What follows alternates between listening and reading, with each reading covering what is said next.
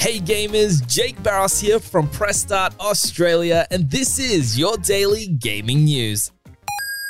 It feels like every second day we wake up to the news that Sony or Microsoft has acquired a major publisher, and today is one of those days. PlayStation has announced that it is buying Bungie for $3.6 billion US. Bungie, of course, is the original creator of Halo and owner of the Destiny IP. Sony has said that this is definitely not the end of its acquisitions and that Bungie has a lot of knowledge in the live service space and that they see a lot of potential in the Bungie IP for other areas outside of gaming. It said that Destiny will stay multi-platform and will not go PlayStation exclusive.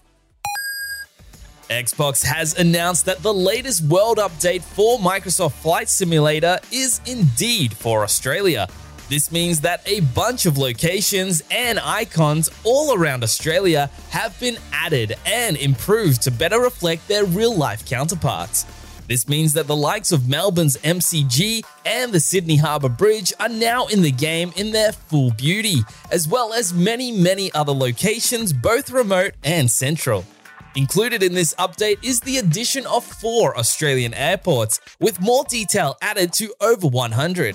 There's also over 94 custom points of interest that have been added to the game, as well as 16 new activities that includes 5 bush trips, 6 discovery flights, and 5 landing challenges that all take place in Australia.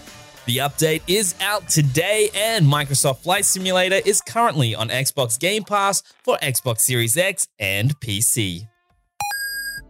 PlayStation has announced the first State of Play for 2022, and it's focusing on Gran Turismo 7. The stream will be taking place on Thursday morning and feature 30 minutes of Gran Turismo 7 gameplay footage ahead of its release on March 4th. The stream will be taking place on Thursday morning at 9 AM Australian Eastern Daylight Savings Time. You can find the rest of the times on our website. For the latest gaming news, bargains, reviews, and all things gaming, check out pressstar.com.au. Spoken Layer.